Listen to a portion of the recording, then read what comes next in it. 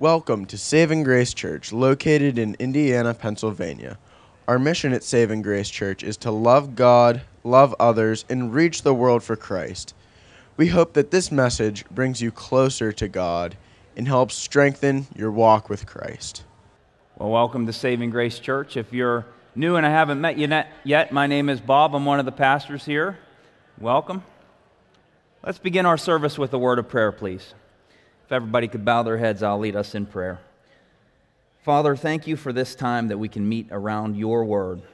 Thank you for this time that we can center our thoughts on Jesus Christ. And we pray, Lord, that as we look into the teaching of Jesus this morning, Father, that you would give us insight, that you would give us relevant application to our own lives, so that we can not be just hearers of the word, but that we can be doers of the word. Pray, Father, just reveal different areas in our lives that you want us to prune so that we can become more fruitful and look more like Jesus Christ. I pray that you would help me as I preach, Lord. I declare my dependence upon you to preach well and teach, so please help me. In Jesus' name, amen. All right. Well, we are continuing in our series called Disciple, and this message is the second part of a message that I didn't get finished with last week called Produce. And that is the P in disciple. Each of these are characteristics of Jesus' definition of a disciple. We've looked at all of them. We're on the second part of the P now, and we're going to actually finish that up, Lord willing, today in the first half of our time together, and we'll continue with the L, let go. Do you guys look at the newspaper anymore? Does anybody look at that? Just Tim, Elaine, couple of you look at the newspaper. I read it online, and I really don't like to read. I don't like the news very much because a lot of it's bad news, and I look at the sports page. I look at maybe like the local police blotter section, but I don't look at the national news too much unless something catches my eye. And something did this week. There was a headline that said, Russian woman accused of poisoning her look-alike with a cheesecake. And I couldn't help it. I had to click on that because that sounds really interesting. And it was weird. It was a weird, twisted story of this woman who was wanted for murder in Russia, and she moved here to the U.S., to New York City, and she scoped out people to find her a person that looked like her so that she could feed them poisoned cheesecake and then steal their identification. She actually went through with it, but the woman didn't die. The woman just got sick, and the police found this woman with the Russian woman with the other woman's ID, and she was just trying to stay here in the United States so that she could avoid prosecution in Russia, and it made me think of our passage today. Our passage today in the first half of this message comes from John 15:8, where Jesus said, "By this my Father is glorified, that you bear much fruit and so prove to be my disciples." See, people can say they are anyone. You can say anything about yourself, but saying it and proving it are two different things, and that's why this woman went through such an extreme plan to get an identification so that she could prove that she was somebody that she wasn't. And Jesus doesn't give us, as disciples, He doesn't give us a card to hold up or a badge to wear so that we can prove that we're a disciple. That's what this series is all about. This series is about, well, what does Jesus say in the Scriptures are the marks of a true disciple? And He says in this verse that you bear much fruit and so prove to be my disciples. So our discipleship is proven, at least in part, by the amount of fruit that we bear according to Jesus Christ. And so as a little bit of review to get us back on track from where we ended up last week, what is this fruit? What does it mean to bear much fruit? And we talked about how disciples are bearing the fruit, especially that God mentions in His Word in Galatians chapter 5, verses 22 and 23, that their limbs are loaded with things like love and joy and peace and patience, kindness, goodness, faithfulness, gentleness, and self-control, the fruit of the Spirit. So as a disciple, we need to bear much fruit, much of this kind of fruit in our lives. Our limbs should be loaded with these kinds of things, and that's one of the ways that Jesus says that we prove to be his disciple. So in this message, again, same as last week, my goal is to help us all to get there. I want us all to bear a lot of fruit for God. Jesus wants us all to bear a lot of fruit for him. And the way we get there is by yielding to the Spirit of God, as we talked about last week. Because when we yield to the Spirit of God, he's going to bear fruit through us. We need to surrender to him. So last week, just to help us kind of look at all this in an organized way, we talked about 7 essentials for fostering much fruit under this heading of produce. And as review, we got through the first 4. We talked about the first requirement. This is the foundational requirement for bearing fruit. You've got to have life. A dead seed doesn't germinate. We were dead seeds before the gospel of Jesus Christ penetrated our hearts and germinated that life into us, that regenerative life. And so we've got to believe the gospel of Jesus Christ. This is foundational. This is where it all starts. Believing that Jesus is who he says he is, and that he did what his word says he did. That he came as a man, died for our sins, and rose on the 3rd day. That he's God incarnate, God in the flesh. That's what we looked at this morning when we celebrated communion. The bread represents that Jesus had a physical body. The juice represents that he had blood, and he died for us and shed that blood to forgive all of our sins, past, present, future. So we've got to have life. We've got to have, the second thing we looked at was stability. Germination isn't enough to make our faith stable. Storms hit us in this life. If it hasn't yet, it will. And so we've got to have deep roots. We've got to have deep roots in Christ, in the faith, in the Word of God, to help us to be able to stand firm and steadfast when the strong winds blow. We've got to have water. That was the third thing we looked at. And the water in Psalm 1 and other places in the Word of God represents the instruction that God gives us to live by. His direction for our lives, his commands. That's the water. We need to drink it in daily for spiritual health. That's when we're going to be able to bear that fruit and get that spiritual sap flowing. We need number 4. This is the last thing we looked at last week. Light. Plants need light. They won't grow without light. We need light.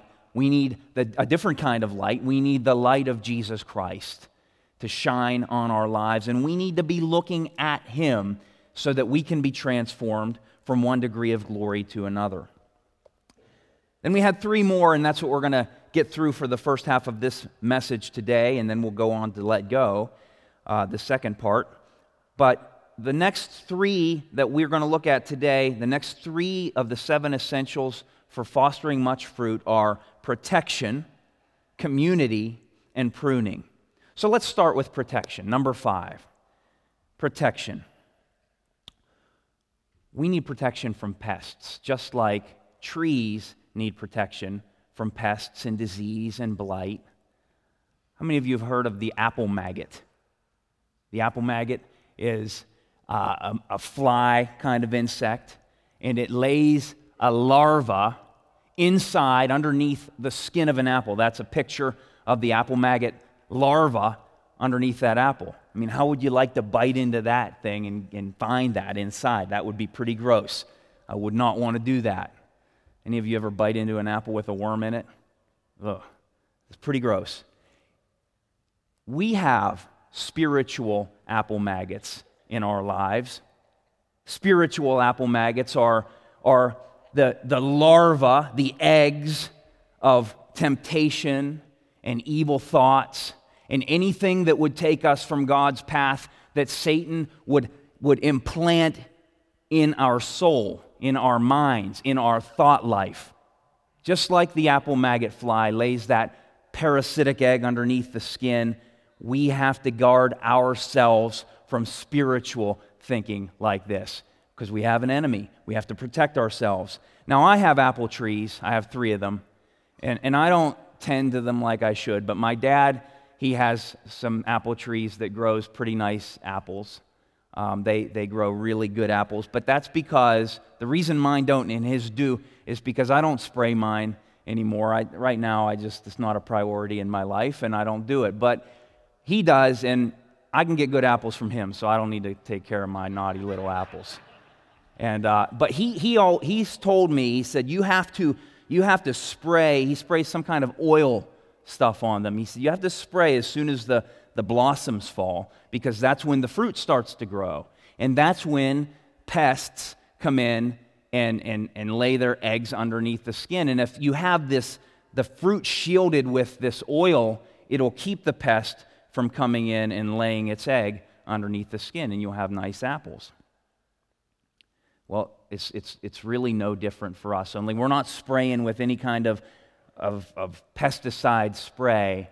We've got to spray our soul daily with the words of God. They are a shield to us from any kind of thoughts, temptations, anything that the enemy would seek to implant in our mind that day, and he will seek every day to implant thoughts in your minds. Proverbs chapter 30, verse 5 tells us, every word of God proves true.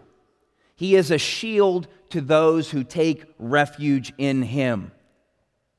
The truth is our protective oil, and we've got to protect our minds. I don't think I have this for the projector, but 2 Corinthians chapter 10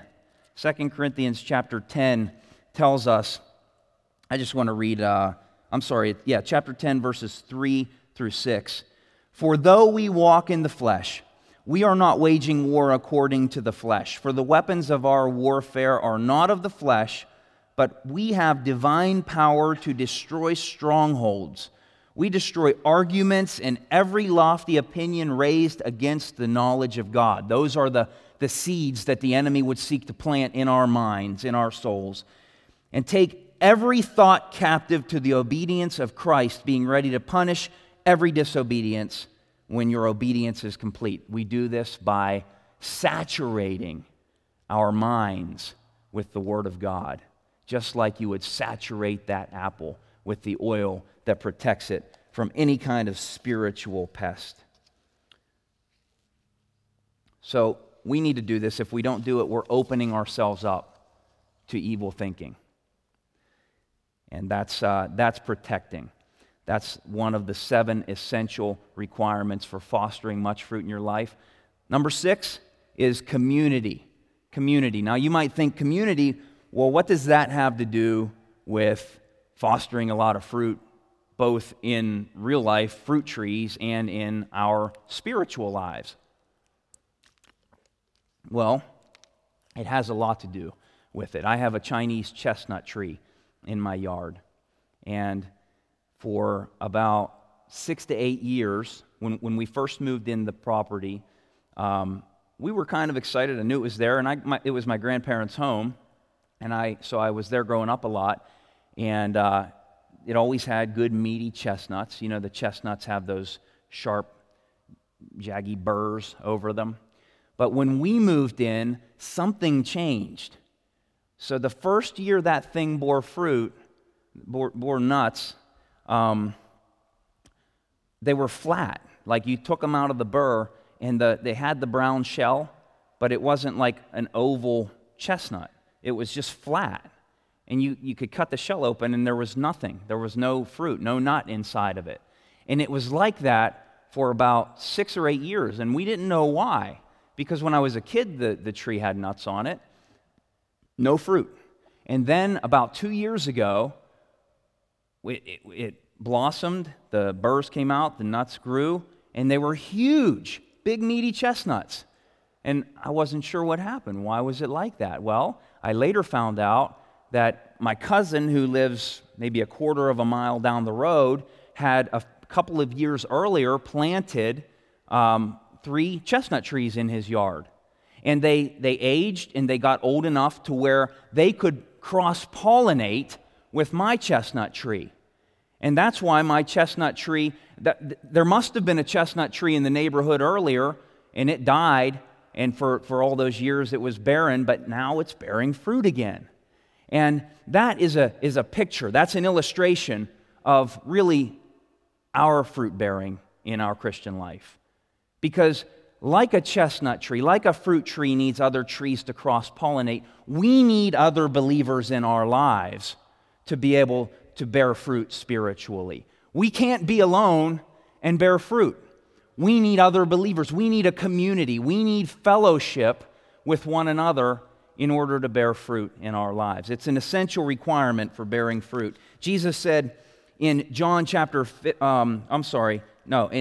Word says in Acts chapter 2, verse 42, about the early church, the first Christians, and they devoted themselves to the apostles' teaching and the fellowship, to the breaking of bread and the prayers. The fellowship is the group of believers that they fellowship with. I heard somebody say one time when they were telling me what fellowship meant, fellowship is like two fellows in the same ship. It's like more than one person gathered together on a common ground. I mean, we can have fellowship with other groups. I have another cousin who had fellowship with, he was in like a Harley club, and they rode Harleys together all the time. You might have fellowship with a hunting group, or you might have fellowship at your job around whatever you do. This isn't talking about any of those things. This is talking about the fellowship that we have in Jesus Christ. We need to devote ourselves, like those early believers, to one another in order to bear much fruit in our lives.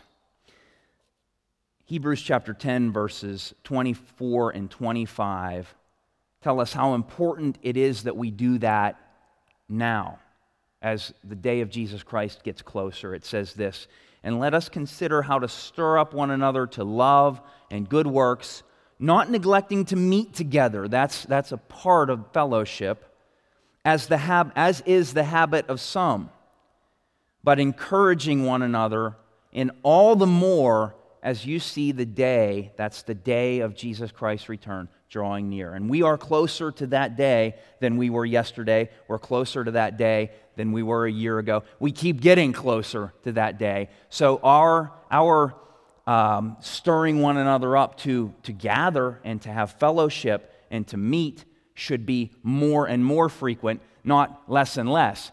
But it says in Acts, at the very beginning, they gathered daily.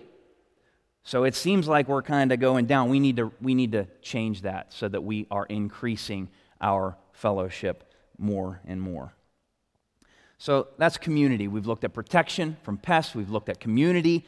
And the last part of these 7 essential requirements for fostering much fruit in our lives is pruning.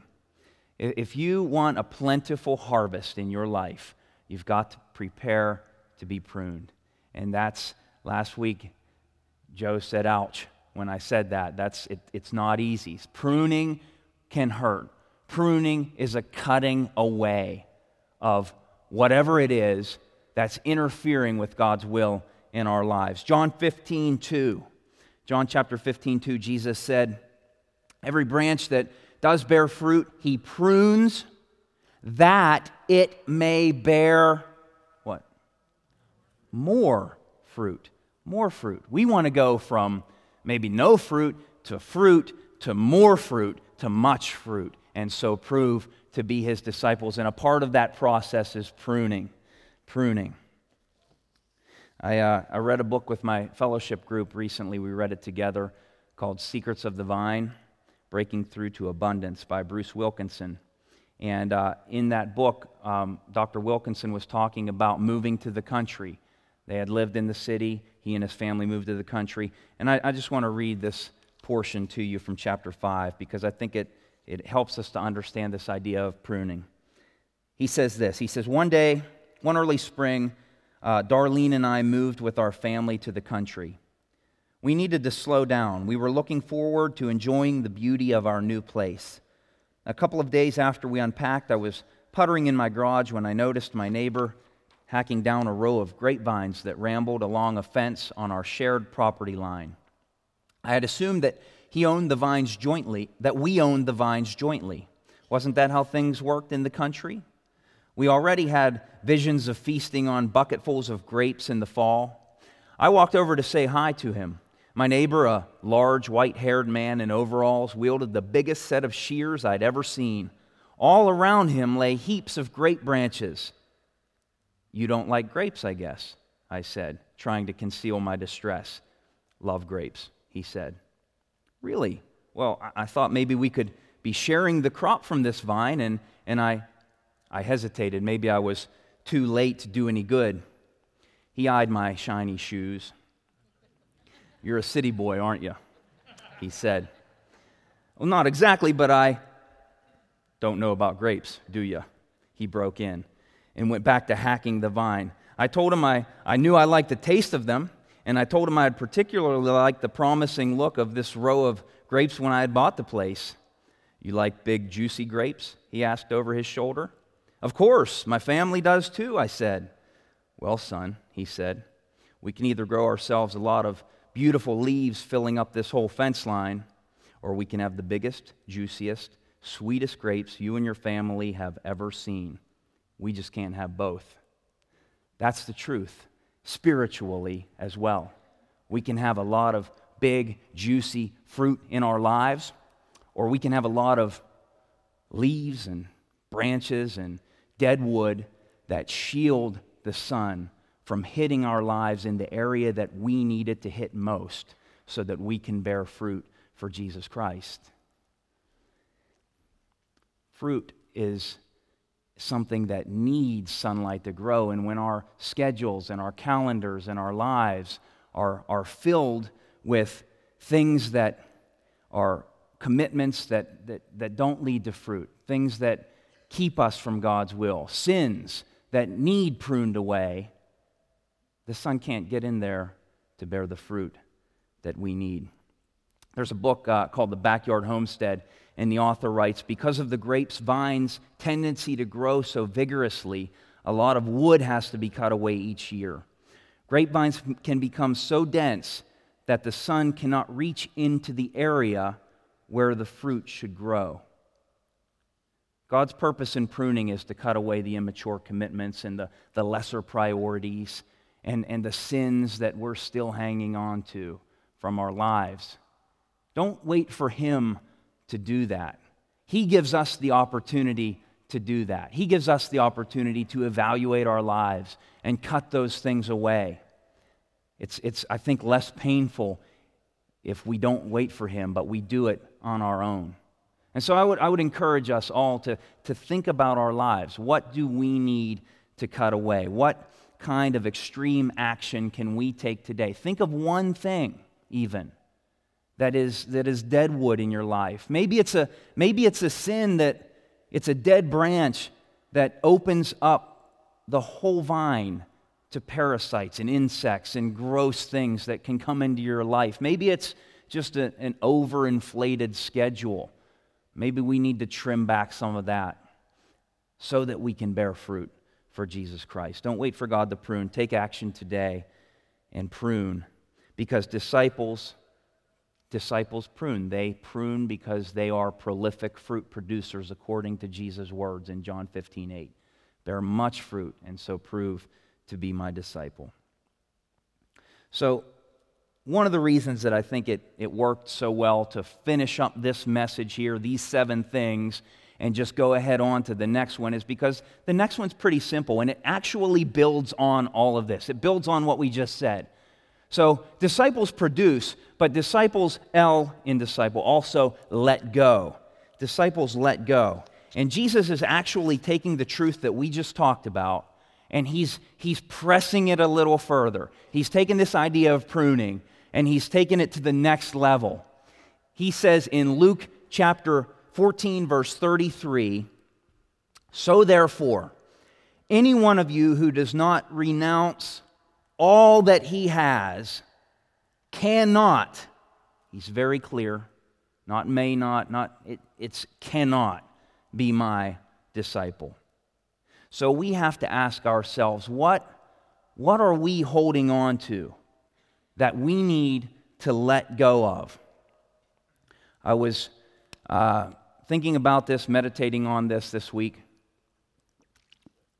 and I remembered a video that I had watched one time about the Makalahari people. I don't know if you've heard of the Makalahari people.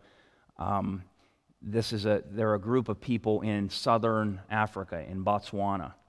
And they're very intelligent and creative in the way that they find water, because they live in the Kalahari Desert.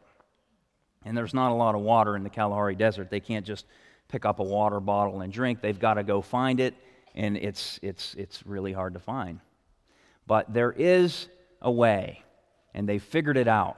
There's an animal in the Kalahari, a type of baboon, that just instinctually knows where water is. God created in this monkey some way to find water. I don't know if it can smell it. I don't know how it knows, but the Makalahari people have figured out that the baboons know where the water is, so they trap the baboons, and they feed them a bunch of salt, and they put a leash on them, and they let the baboons lead them to water. It's genius.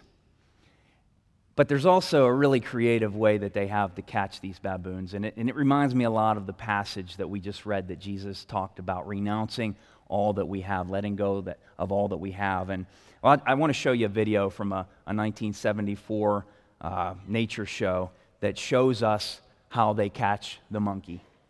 So we could play this video. There should be sound to go with it. Can you? It doesn't have worship music, but we're gonna. Can we start that one over and see if the sound can go? All right.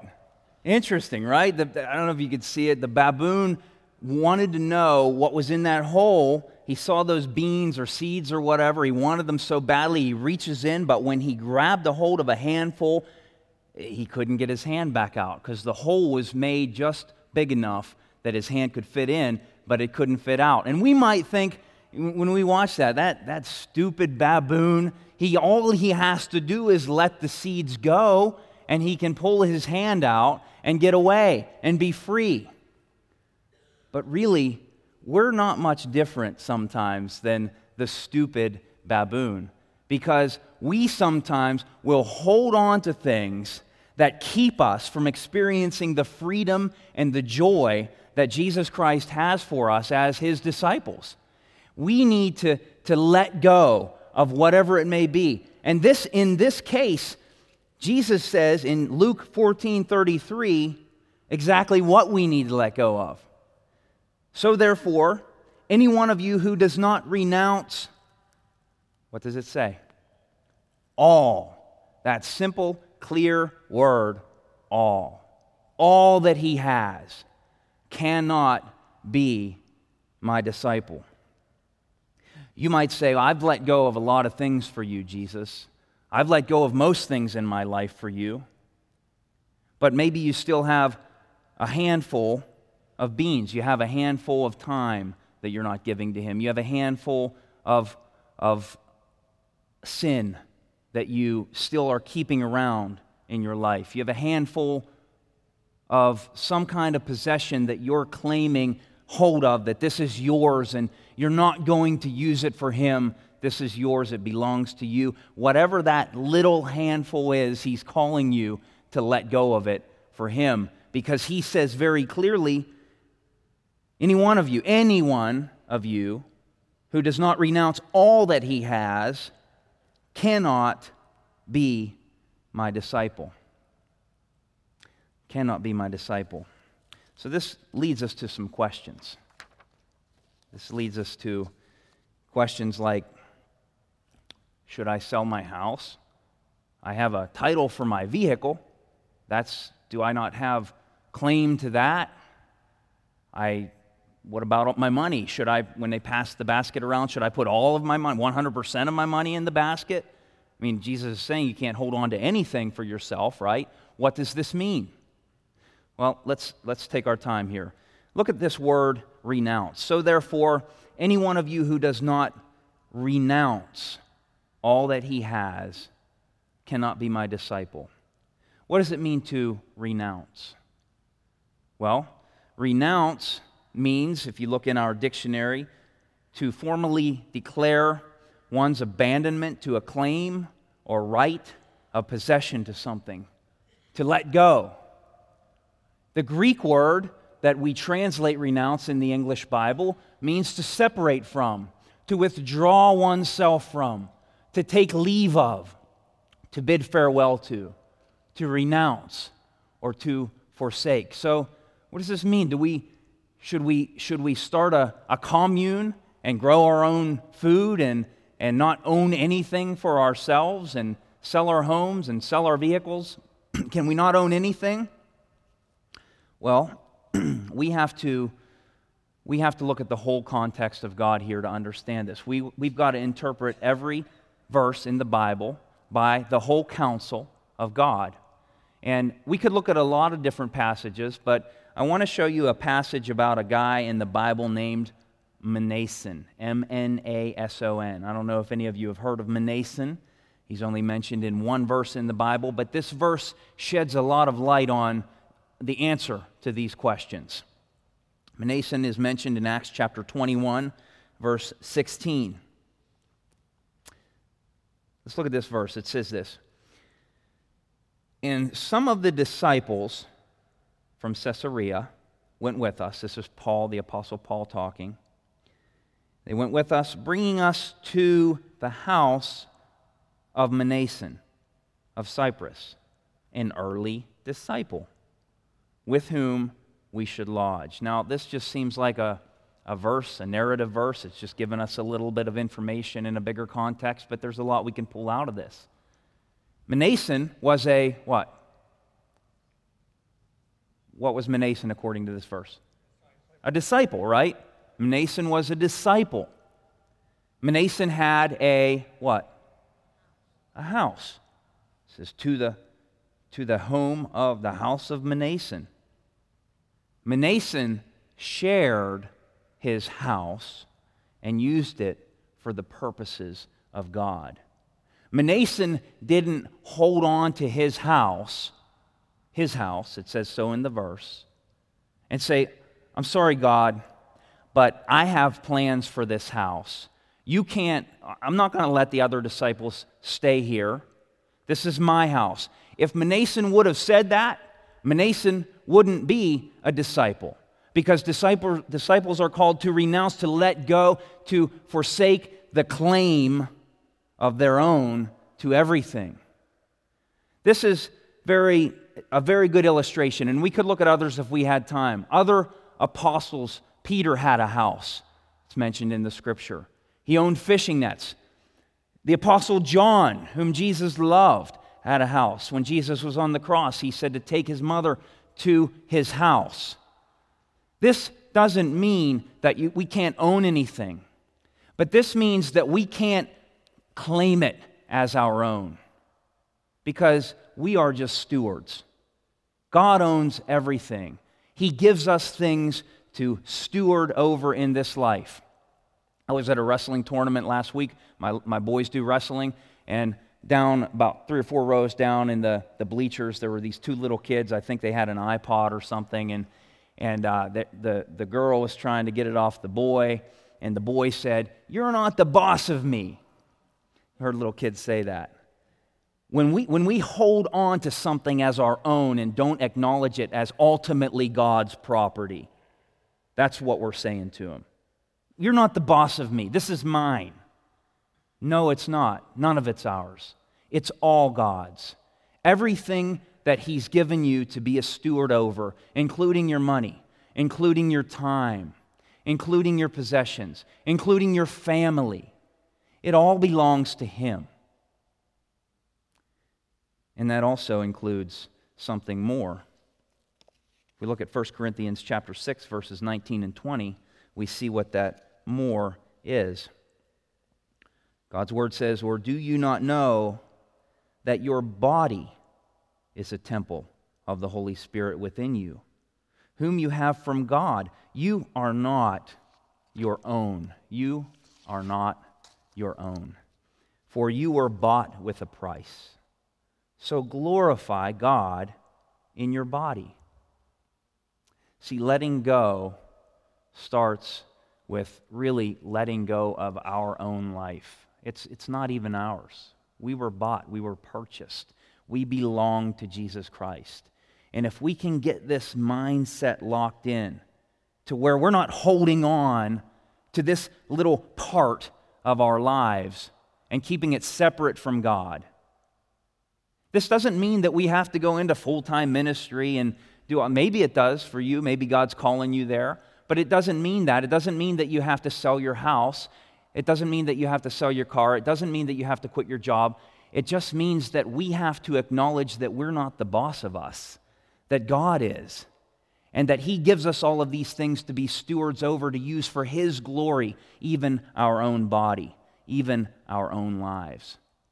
So this is taking that pruning idea and taking it up a notch. This is everything, all, renounce all that you have. And He says that if we don't do that, we cannot be His disciple. So is it possible to do that? That's a high calling. Is it even? Yes, it is possible. Because God has given us His Spirit in this new life, and He promises to enable us to do whatever He calls us to do. This is a mindset of letting go for Jesus Christ. So God is calling us here to give up our claim to literally everything. Disciples, let go of literally everything. Doesn't mean you're negligent. Doesn't mean you don't care about things. It actually means you care more about them because they're not yours. They're God's. That includes everything. Everything. This mindset will free you. I promise. This sounds restrictive. It's not. This will free you to experience true joy. If we can get this mindset, we will walk in complete joy. We won't be looking for joy in getting our hands on all of the little handfuls of beans in this life. We let go of those things and realize that Jesus Christ is enough and it's all His anyways and we're not the boss of me. Then we can experience joy. Let me end with this. If I could let's have the worship team come up now, because I'm going to end with a quote that I think illustrates this so well. Kevin Kubika turned me on to this author, it's a songwriter. He's a musician named John Thurlow. And I listened to a lot of his songs since Kevin told me about him a couple of weeks ago, and I really, really like his music. It's just so rich, doctrinally, spiritually. And this is what John Thurlow says. This is his songwriting testimony. He says this. John says, in late 2005, I had been at IHOP Kansas City for over a year, but I was still struggling to write songs. Music and melodic ideas would sometimes come together, but the lyrics would never come. One night the Lord spoke clearly to my heart and said to me, John, I want you to let go of any music or movies that don't push your heart towards me. I remember feeling scared that I wouldn't be able to do it, but I knew it was the Lord, so I went for it. I cut up my Blockbuster and Hollywood video cards. Some of you young people have no idea what that is. That was before Netflix and streaming video. You had to rent the things. So he cut them up. I deleted 99.9% of my iTunes collection and all but 2 CDs that I owned. And about 3 weeks later, I was at home on the piano, and the Lord gave me a complete song idea in 10 minutes, music and lyrics. I was shocked. I was excited. About a month after this, another song idea came, music and lyrics again, in about 20 minutes. Over the course of 6 months, I had 5 to 6 songs that became my first solo album titled A Life That's Worthy. It was at the 6-month mark when the lights went on inside me. I realized that the sudden surge of worship songs that I'd written was directly connected to the decision I'd made to let go of the things the Lord was calling me to let go of. I felt the Lord saying, John, I've been trying to pour songs into you for a long time, but your heart was so full of the spirit of this age that there wasn't any room inside. Once you let go of those things, you made the room in your heart for me to pour the songs in. See, letting go isn't a legalistic sacrifice. Letting go is a means to experience the filling of the Spirit and the filling of the joy and peace and freedom that God has for each one of you. Each one of you are able to experience that. So I ask you at this last song, pray to the Spirit to reveal to you what needs pruned from your life. What is God calling you to let go of? And when He reveals it, take action, because He's there to help you. We have no excuse. If He reveals it and we rely on Him, we can have this joy-filled, abundant life that Jesus is calling us to. Let's stand and sing this last song together. And as we do, look to the Lord for guidance.